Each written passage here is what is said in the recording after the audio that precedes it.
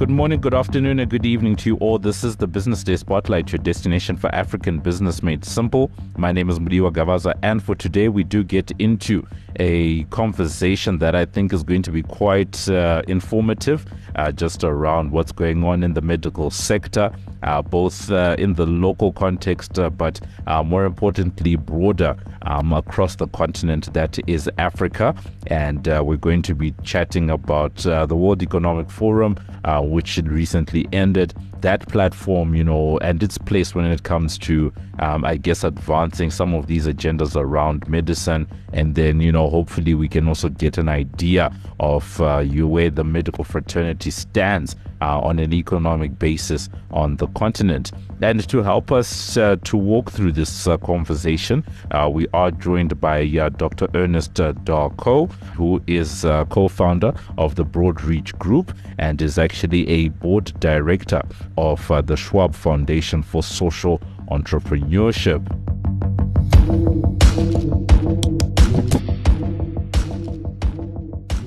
Ernest, greetings to you today. Greetings, Mudiwa. Thank you for having me on your show. A good place for us to start is always context that our experts are coming from. So Broadreach Group, maybe if you could give us some insight into the organization. My pleasure. The Broadreach Group, we are 20 years old actually this year, and we're a social enterprise concerned with improving health and well-being of underserved populations around the world. And we believe that we can accomplish this through innovation and through technology. I think those can be big enablers for us really achieving improved health and wellness for populations. And we do believe in that health is a basic human right, and without it, people are not able to flourish, are not able to thrive. So to the extent that we address healthcare, we can then address all of the other sustainable development goals, because the foundational requirement for us to do anything else that we need to accomplish. So we take this work very, very seriously, and we also feel that it's an imperative that we get a lot more things right in our lifetimes so that we can actually actualize the aspirations that we have related to things like the sustainable development goals.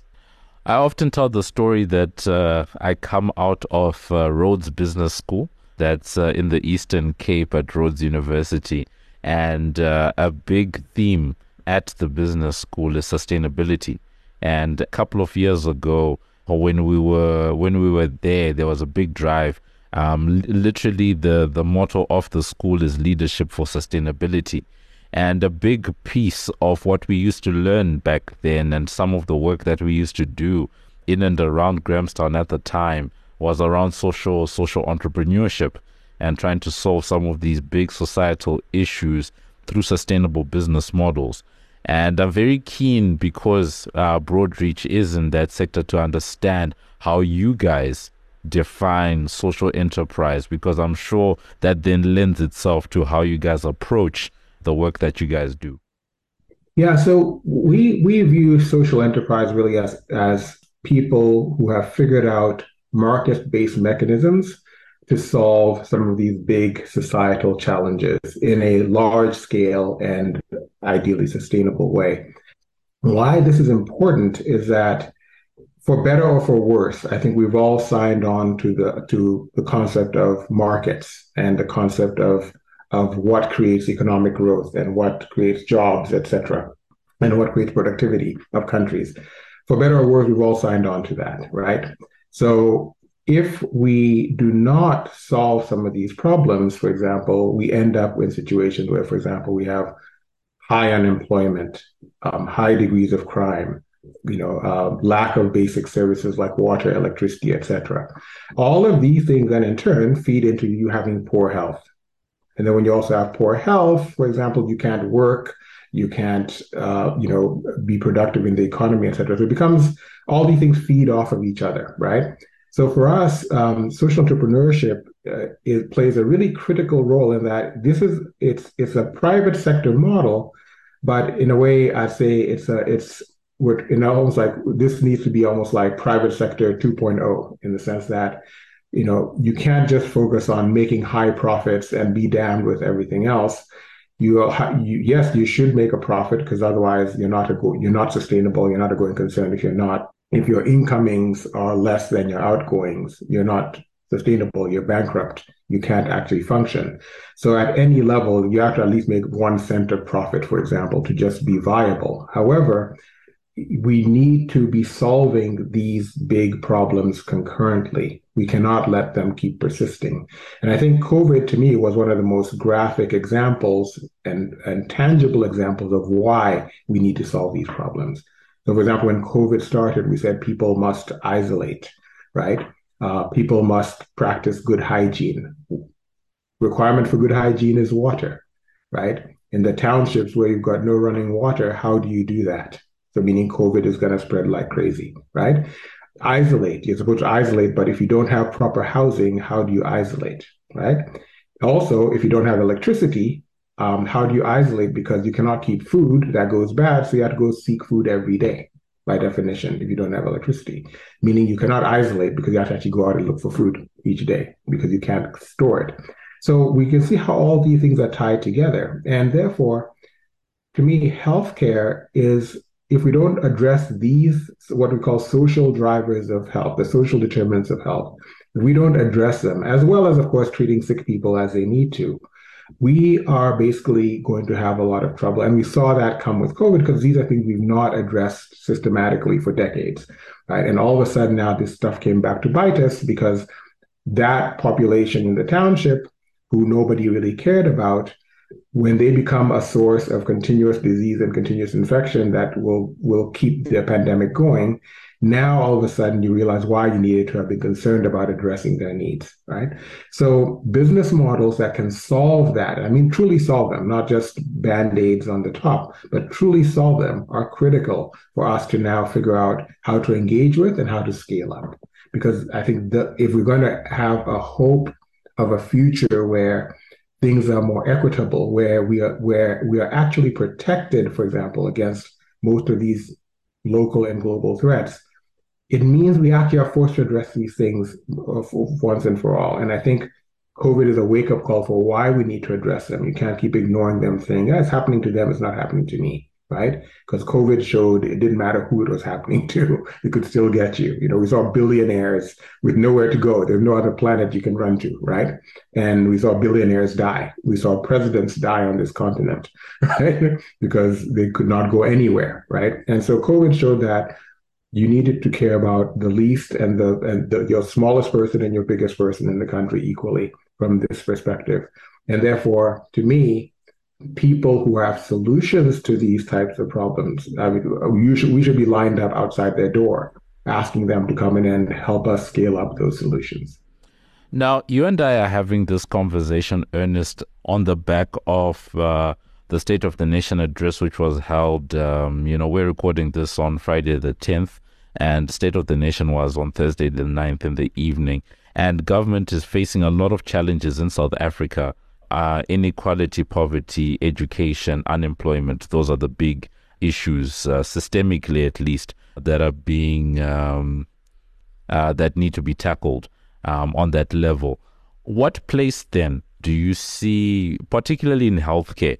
Because when you look at, let's say, a country like South Africa, because we have to always place everything within context, we're looking at things locally, but also at the same time, if we take a Pan-Africanist approach across the continent, what place do you see social enterprise playing when it comes to answering some of those big questions, particularly around healthcare? Because when you look at South Africa, for example, you have a very strong private healthcare system, and some would actually even argue, relative to other countries on the continent, that there is a good public health system in place when you put it in relation to what's going on, in the rest of the continent. What place does social enterprise, maybe organizations like Broadreach, then play, when it comes to bridging some of those gaps? Because as good as things are, they're not perfect, and there's still lots of gaps that need to be filled. And with this one, I'm very keen to get maybe a practical sense of some of the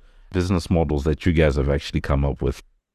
So social, as you mentioned, right, all these things are tied together. And the State of the Nation address touched on, issues of inequality, poverty, education.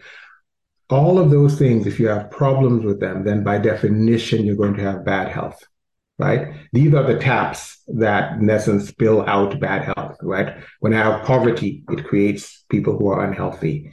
Lack of education means I do not have opportunities. Lack of opportunity means I don't have income. Lack of income means I'm poor. Now you're back at poverty. Poverty creates then, lack of safety, lack of, security, exposes you to disease, right? So if you don't address those drivers, in essence, you have taps on full blast that are creating bad health. And then you have to now also address the bad health, usually through your hospitals, your clinics, et cetera, right? Which is the formal health sector, which you mentioned. So when you talk about, for example, the private sector being quite still relatively decent, the public sector is struggling in relative terms, yes, better than many African countries, but still, when you compare it to global standards, still falling well below. You need to address both of these. So you have to have solutions on all of these sides. You have to have solutions that tough the tap, and then you have to have solutions that mop up what has come out of the tap that's already on the ground, right? And social entrepreneurs have solutions on both of these sides of the fence. They have solutions around poverty. They have solutions for education. They have solutions to deal with discrimination, lack of equity. They have solutions to deal with climate and environment, etc. And then there's many social entrepreneurs have for the curative side of healthcare, for the hospitals, the clinics, the health system that needs to actually treat disease and things that have gone wrong. There's many different solutions, everything from data systems to devices that can help you take healthcare into rural areas more effectively. You have things like telemedicine, for example, where now I don't necessarily have to have a big hospital in that location, but I can still see patients with a specialist sitting like where we are. I could be treating someone across the world, by the way, right, if I need to.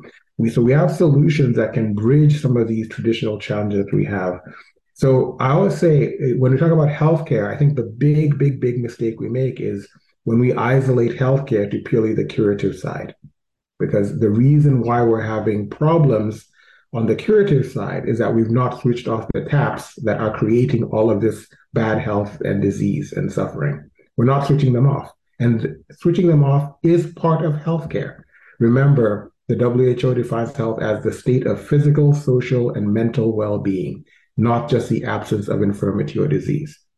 So anything that's dealing with physical, mental, and social well-being is also part of health delivery.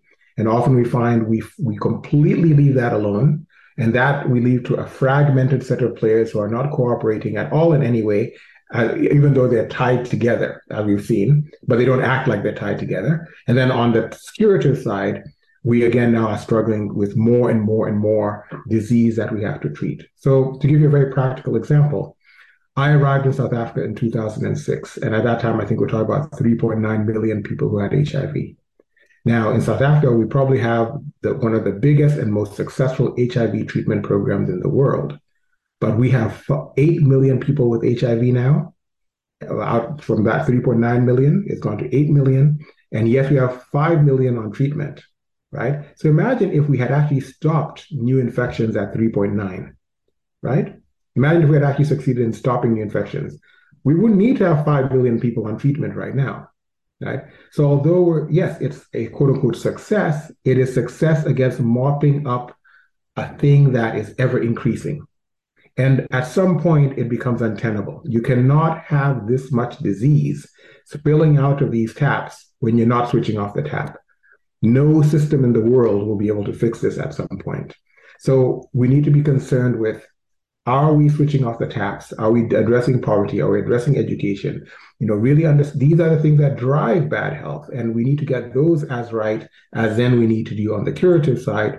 And on the curative side, because the resources we have are so much less than anybody else on the planet on a per capita basis to address them, we have no option but to be super innovative. in terms of solving these challenges, because we're not going to solve them the same way America or Canada or Europe does. And even they're struggling, they're not doing well, right? So we're using the same models is not going to work for us in any case. So we have to figure out with what we have, how can we do a lot better? So I always say, if you were sitting here with the worst um, burdens of disease on the planet, why isn't it a priority to switch off the tap first, to say, do we need more of it, in order to say now we need more doctors and nurses, etc.? It takes 30 years to create a doctor, right? Probably takes another 30 years also to create a nurse, because remember, a doctor isn't just the training of that person. It's creating that from birth, trying that person from birth to becoming a doctor, right? That's what creates a doctor, right? So it's not just start with, medical school, how do people go to medical school, right? So we are not going to solve it with traditional means like we're going to hire enough doctors, and even if we do, they're not going to go live in the rural areas where there's no resources and schools for their kids, etc. Right? I always say we send people to train abroad, and then we expect them to come live in a village where they're going to have bucket baths. That's not going to happen, right? So we need to figure out for our context what's going to work. The first best thing, the easiest thing is keep people from getting sick in the first place, right? So to give you an example, childhood deaths from diarrheal diseases, massive cause of death in children under 5. You want to address that. Now, most of our approaches as well, we're going to hire more doctors, build more clinics, have more nurses, and have a lot of medicine ready to treat these kids. Single most effective intervention to avoid that is clean water. You have clean water, 95% of that goes away, right? So why the health priority should be to get clean water to those areas, not more medicines or clinics, first and foremost. And so until we start looking at this creatively, and then the question becomes, so how do you get clean water to these areas? Or how do you get electricity to these areas? Social entrepreneurs have some solutions for this, right? Clean energy ways of getting energy there, ways of getting water to these people in a more sustainable way, clean water. So to me, that's what I mean by, if you know that this is an issue, right? Instead of saying, well, one day we're going to build more pipes, et cetera, to get there, figure out, does somebody else have a more creative solution today that at scale can solve this problem? And then partner with those people to implement these things, because some of their interventions will have a much bigger health impact than any doctors, nurses, or drugs ever will. Right? And so we have to look at these issues holistically, and then come up with the constellation of partners who can bring these solutions to bear. And then we need to implement these very, very aggressively, like our lives depend on it, because our lives actually do depend on it. Now, most certainly, and I like the fact that you've been quite comprehensive in actually detailing what that particular sum of the value chains might look like. And, the fact that everything is interconnected, right? The one thing leads to the other. And especially the analogy about the tap and then mopping up what's actually there, because sometimes people, I feel like, listening to you, when people talk about prevention being the best cure, this is probably, everything that you've just detailed, to say rather, if you really want to solve some of these big issues, go back to the source.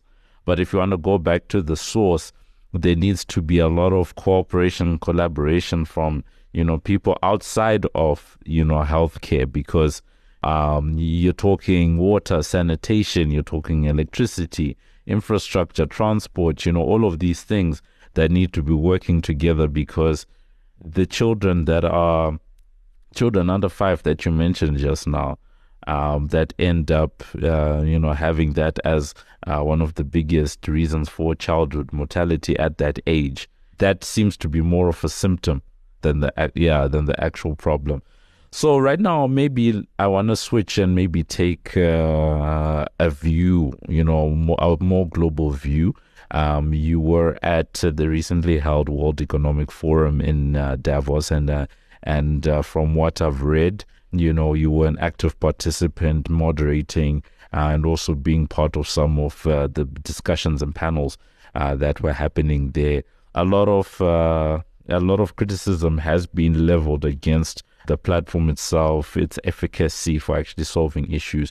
But, very keen to get your sense around its place for raising some of these issues, especially when it comes to the healthcare, right? How do you use a platform like that to advance whatever it is that you guys are doing as Broadreach? So the World Economic Forum is I know there's a lot of criticism of it. Some may be valid, but from my experience of actually having been there and participated in it for many years, it is simply another forum where world leaders meet, right? And these are people who everyone acknowledges as leaders, whether it's business captains of industry, presidents, ministers, etc. So it's a place where they meet and can have a dialogue. And the World Economic Forum in particular pride itself on being able to bring in, for example, dissenting voices, for example, two countries that don't get along, etc., where this is a neutral space where people can meet and actually have a dialogue. So there's no agenda per se, other than to let people get together and have conversations. And it's an effective forum in the sense that people can meet, they can discuss, we can truly debate ideas from first principle, and people may agree, disagree, etc., and you'll get all sorts of responses across the spectrum. So I want to demystify it, as people think everyone's there in black cloaks, with candles at night making making comments. It's absolutely not the case. And anyone who's not been there, I'd say if you can participate, and then have an opinion. That said, I feel it is a quite effective forum because everybody's there. A lot of important people are there. These are the people who shape policy, who shape agendas. And it's as important for them to hear new ideas as it is to share their ideas about what's happening. And because there's so many different participants, about thousands of different participants, it's not 5 people in a room, it's thousands of participants who are there. You're going to get some people talk about climate, some people talk about water, some people talk about healthcare, finance, you name it, across the board. So much emerges from it, and a lot of it may be just, yes, people have good conversations, and then some things might become, they might use that platform to elevate it, for example, to a United Nations forum, etc. But I feel it's a quite effective forum for surfacing new ideas, discussing things with people sometimes who absolutely don't agree with each other, and that's, I think, a very healthy thing, in particular with where the world is now, that we are talking to each other, even if it means talking to people we violently disagree with. At least we're talking, not fighting. Right. And I think the World Economic Forum is providing that type of resource for everybody to still get together and dialogue, because we're certainly not going to fix what's wrong with the world if we don't talk. Right. And to say somehow that the leaders who we all acknowledge as leaders who we've selected, or, there's no doubt that this person's a leader, they should not get together. I mean, come on, that doesn't make sense. So this is just a forum where they do that. And it can be quite, I think, effective for what it is, which is a neutral platform for sharing. So against that backdrop, then, what were some of the big, I guess it's 2 things, really, the things that you tried to raise or highlight, at the forum, and then secondly, some of the things that perhaps stood out, that came out from some of the, from some of the discussions, terms of the direction that healthcare is going in globally? So for me, when I go to the forum, I'm very, very concerned with the state of Africa, right? And what are we doing, and how does this benefit the African continent? With that in mind, one of the big themes of the last, let's say, almost 4 or 5 World Economic Forums has been the issue of innovation and technology, right? And how that's changing the world. We talk about the 4th industrial revolution. And Africa has missed the 1st, 2nd, 3rd industrial revolution, and we don't want to miss the 4th. And I feel very much that at the moment, if I look across the continent, very, very few countries are doing the things that are going to place us at the forefront of the 4th industrial revolution, as opposed to at the back of the bus, right? And this is something where we cannot wait and say everybody else is going to get us right, and then of course they're going to come and help us as Africa to catch up, right? That's why we have no jobs for our young people. That's why our economies are, in many cases, in very, very bad shape. I always, say half jokingly, but it's sadly true. For if you sitting there right now, Mudiwa, of all the things on your body right now, how many of them were made in Africa? Yeah, I see what you're saying. I would say, and and the fact that nothing is made, we don't make anything here. This is now talking about the old economy. We don't really make much. That's why almost everything we're wearing comes from somewhere else, meaning our people don't have jobs. That's why we don't have jobs.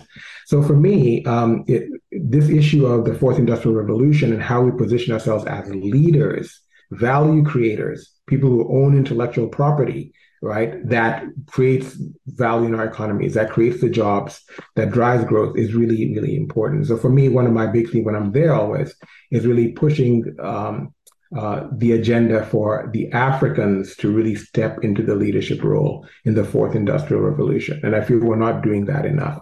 Rwanda, for example, I think is exemplary in what they're doing, but very, very few other countries are doing it as well as they are, and we should all be doing that aggressively.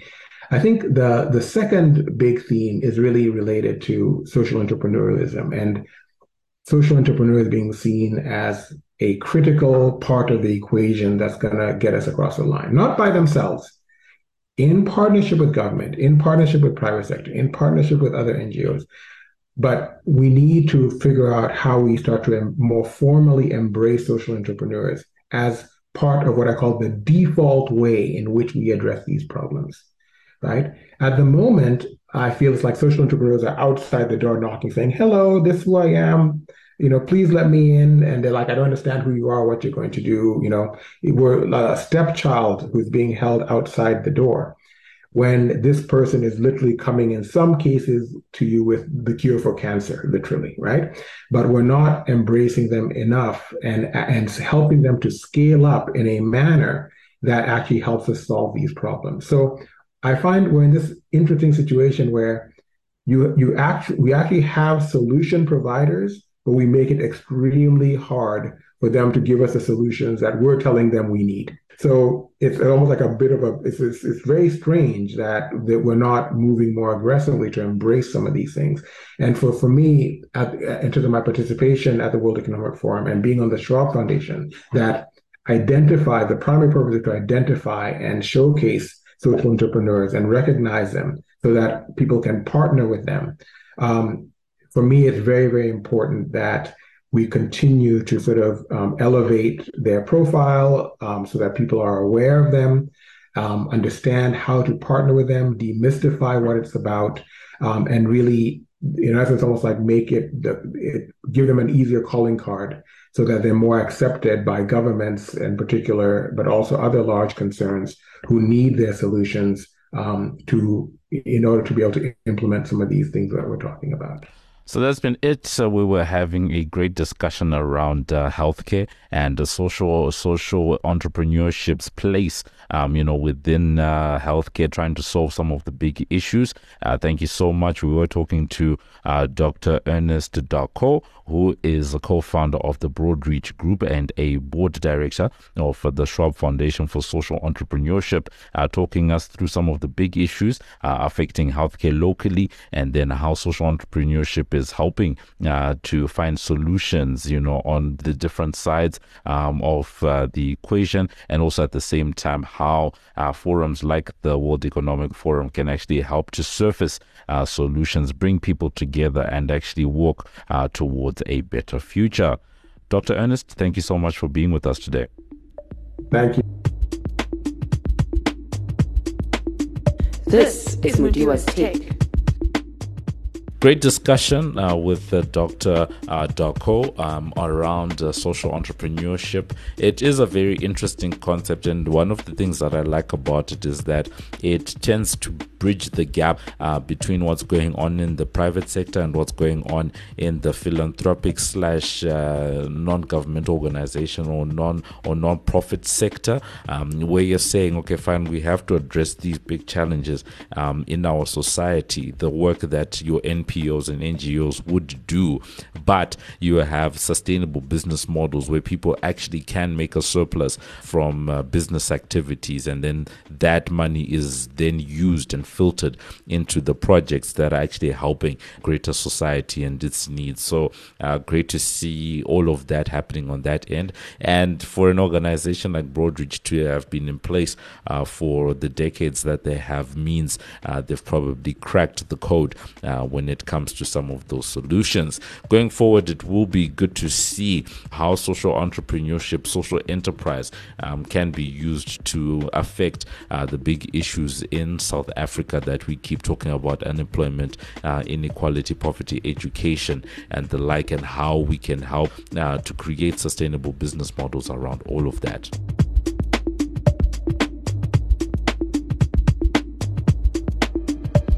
And that's been it for this edition of the Business Day Spotlight. Remember that you can find our latest podcast on Business Live. That's under the podcast Business Day Spotlight tab. On Twitter, we're #BD Spotlight. And remember that you can review and subscribe for free on iono.fm, Spotify, Apple Podcasts, Google Podcasts, Pocket Casts, or wherever you choose to get your pods casted. Thank you to our amazing team. Our producer is Paige Muller. I've been Mudiwa Gavaza of the Business Day and Financial Mail, and this has been another edition of the Business Day Spotlight, which is a multimedia live production. So from myself and the rest of the team, it is good evening, good afternoon, and good morning.